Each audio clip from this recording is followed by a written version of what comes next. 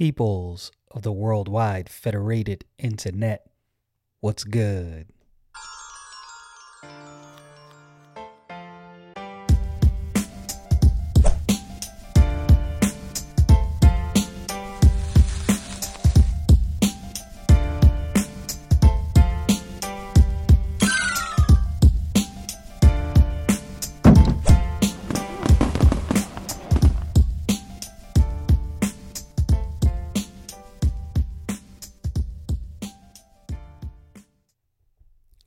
So the last time we were here, we were in the book of Acts chapter 7, and I believe we were we stopped at verse 4.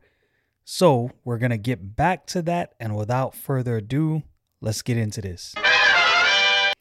So Acts chapter 7, we read verse 4. I'll read verse 4 again just so we're kind of recapped on what was going on. Then came he, it's talking about Abraham. Of course, this is Stephen. Stephen is preaching a message to the elders, to the council. They want to bring him up on charges because in their minds, what they've said, what they've lobbed at him is he is blaspheming the law of Moses. He's blaspheming against what Moses taught. Of course, we know that's not true. They actually have a false understanding of the Old Testament. They don't understand the Lord Jesus Christ is a fulfillment of all these things that was foretold. You know, for instance, the sacrifice. That sacrifice wasn't meant to be continued forever. That sacrifice was a picture of what was to come. Circumcision was a picture of the circumcision of the heart. These are the things that they did not understand. They didn't see these things for what they were. They saw these things as, instead of seeing these things as pictures of what was to come, they saw these things as the actual thing. That's the problem that we see here with the leaders of the time. So he says, then came he out of the land of the Chaldeans and dwelt in Charan. From thence, when his father was dead, he removed him into the land wherein ye all now dwell. So he left Haran. He went into the land of Israel where the Hebrew people now dwell. During this time, of course, occupied by Roman forces. And in verse 5, when he gave him none inheritance in it, no, not so much as to set his foot on, yet he promised that he would give it to him for possession and to his seed after him, when as yet he had no children. The reason I believe Stephen is drawing this distinction and drawing these things out, like, he told Abraham to do this thing. Abraham didn't even get to see the things that God had proclaimed and showed him. This is what's going to happen. Abraham didn't see these things. Abraham was moving by faith. This is what Stephen is pointing out. And this is the thing that they're not understanding. They're not putting two and two together. It appears as though these people missed that part where the Bible says Abraham believed God and that was counted to him for righteousness. That like blew over their heads. That went completely past them. They missed that whole thing. Verse 6, and God spake on this wise, that his seed should sojourn in a strange land, and that they should bring them into bondage and entreat them evil 400 years. Now, I've heard many people have many theories about this 400 years. I can address that maybe at some point in another video. I won't necessarily address that here. other than to say this. In my humble opinion, I think this is obvious to see. Stephen is talking about the 400-year period that the children of Israel spent under the bondage of the Egyptians. And we know this from the context. You'll see the context where he starts talking about Moses. And here's the thing that has gotten me in trouble in my early Christian walk, and I think this same thing gets others in trouble. When you remove a verse from its context to prove a point. Look, I've done that. I can't say that I'm free from guilt on that even now. I try my best to stay away from this. Verses have context. They mean something in their context. Now, there are times where you can take a verse and even on its own, this verse stands on a certain topic. But you can't lift that verse from its context to try to prove some point that's void of what the verse is actually saying and come to any legitimate conclusion, in my humble opinion. So, again, this is dealing with the 400-year period that the children of Israel spent in Egypt, and the Egyptians, of course, did them dirty. They did them foul. We know this. You can read through the book of Genesis and the end of the book of Genesis going into Exodus, first couple chapters of Exodus, and you can see where this happens.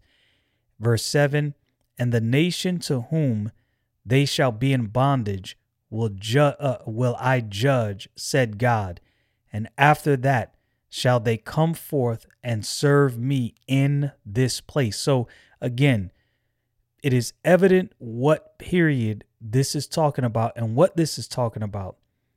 God said, yo, I'm going to pull these people out of that place, being Egypt, and they're going to serve me in this place. And of course, Stephen is referring to the place in which they now stand. They're in Judea. So he was like, this is the place that our forefathers came into, and this is where they served God. So in verse 8, and he gave him the covenant of circumcision. And so Abraham begot Isaac and circumcised him. And the 8th day, and Isaac begot Jacob, and Jacob begot the 12 patriarchs. So this is the covenant he established with Abraham, this circumcision, and there's several places in the New Testament you can go to where it explains and expresses that this circumcision, of course, again, is a picture of what was to come. And I believe later on, even in the context of these verses, he goes on to talk about that as well, because this is something that many people just do not. Like when you look at the Old Testament, you have to think to yourself, why is this here? What is the purpose of this? And especially when you have New Testament verses that reference those Old Testament verses and give you more explanation and context, you begin to unravel these things and break down and see, oh, right, like the high priest. What were the high priest? Was that something that was supposed to be a continual office as it was set out? Well, no. The Lord Jesus Christ, the great sacrifice, is our high priest, right? We can boldly come before the throne of grace. We don't need to go into a temple. We can boldly come into the true Holy of Holies, come before God, step before his throne, and talk directly with God. Again, all of these things, pictures, mere shadows, as the Bible says, of things to come. And this is the when you look at the Bible, this is something I was thinking earlier. We see this as a regular book.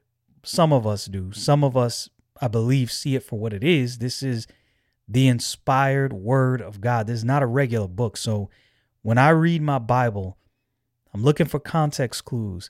I'm looking for when was this written? Why was it written? Who's the original audience? What is this reference to? What does this show a picture of, if it shows a picture of anything? When the Lord Jesus Christ said, search the scripture, for in them ye think ye have eternal life, they are they which testify of me. Well, clearly there are things in the Old Testament that testify of the Lord Jesus Christ. Now, all of these things are not necessarily laid out in black and white, right? It's not like some of these things are things that you actually have to give some thought. Again, this is beyond a regular book where you can just read passively and, oh, okay, I get it. I read this verse right here. I understand now. You might miss a lot if that's your approach to the Bible. Let your approach be a more thoughtful approach. Well, again, what is the context? What's the original audience? What's being said? Is this a reference to something later on? This is what circumcision is. It's a reference to something that comes later on.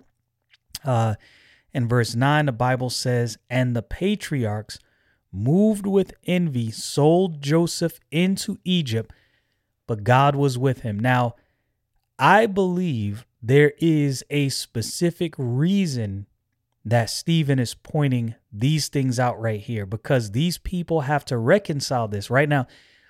Again, you got to remember that as much as some of them don't understand about what the scripture was pointing to, I think some of them do understand, and they just want to, for whatever reason, they don't want to give up their traditional beliefs. They're holding on.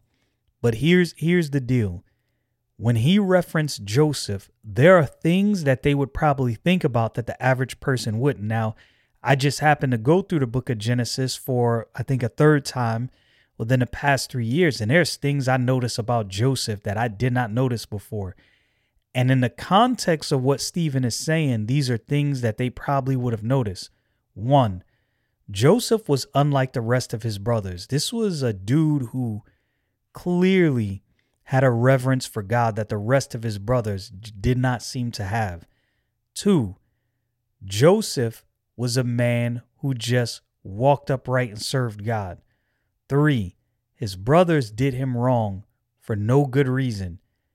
The only reason they had a problem with him is his father loved him, recognized that, my son Joseph, he walks upright. And Joseph was always reporting back to his father the things that the rest of his brothers were doing. They did not like that.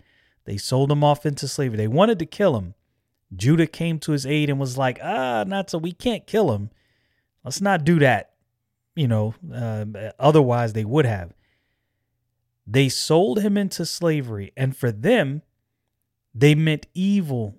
They did this thing out of evil.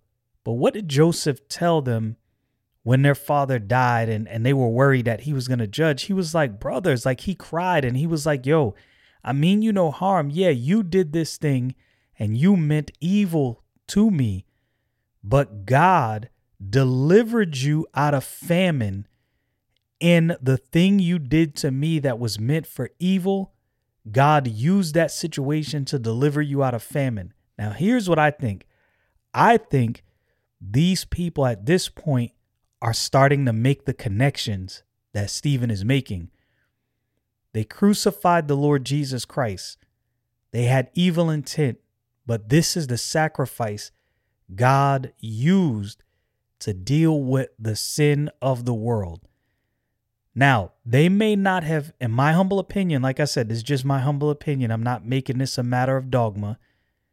I think at some point in this conversation, they start to make these connections. Because if you look at, I would read the book of Acts chapter 7 all the way through with that in mind. Think about, okay, why did Stephen go back to the beginning? Why did he start there? Why is he breaking all of these things down the way in which he's breaking them down?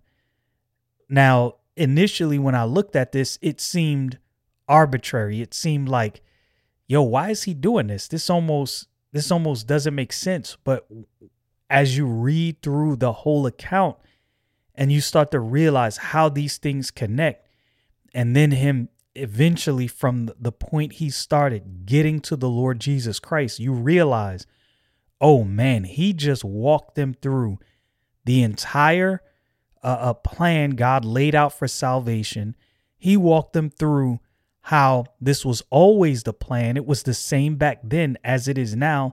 And he also walked them through, and eventually, Lord willing, we'll get to that, how, look, your fathers killed the prophets, did not want to hear what the prophets had to say. You are doing the same exact thing. This is the same thing the Lord Jesus Christ pointed out to the Pharisees and the scribes, I believe in Matthew chapter 23 and 24. And they were angry because he was showing them, like, you think you're better than your fathers, and you forget the same thing they did. Like, you rest on them so much, and the same thing they did, you're doing the same thing. They killed the prophets in brutal fashions, and they didn't listen. And now you're committing the same exact sin. Here is the manifestation, God manifest in flesh, all of the things that were foretold in the Old Testament culminated. You're seeing the things that the prophets wish they could see and hear, and you're rejecting this message the same way the prophets rejected, or your forefathers rejected the prophets. You're doing the exact same thing. And I'll be honest with you, the same thing happens today. We see what the Bible says. We read it ourselves, and it's like, well, I don't know. And you try to weasel your way around. Well, if you look at it, Pharisees did the same thing. The forefathers before that did the same thing. There's nothing new under the sun. Y'all know what it is. Stay frosty, people.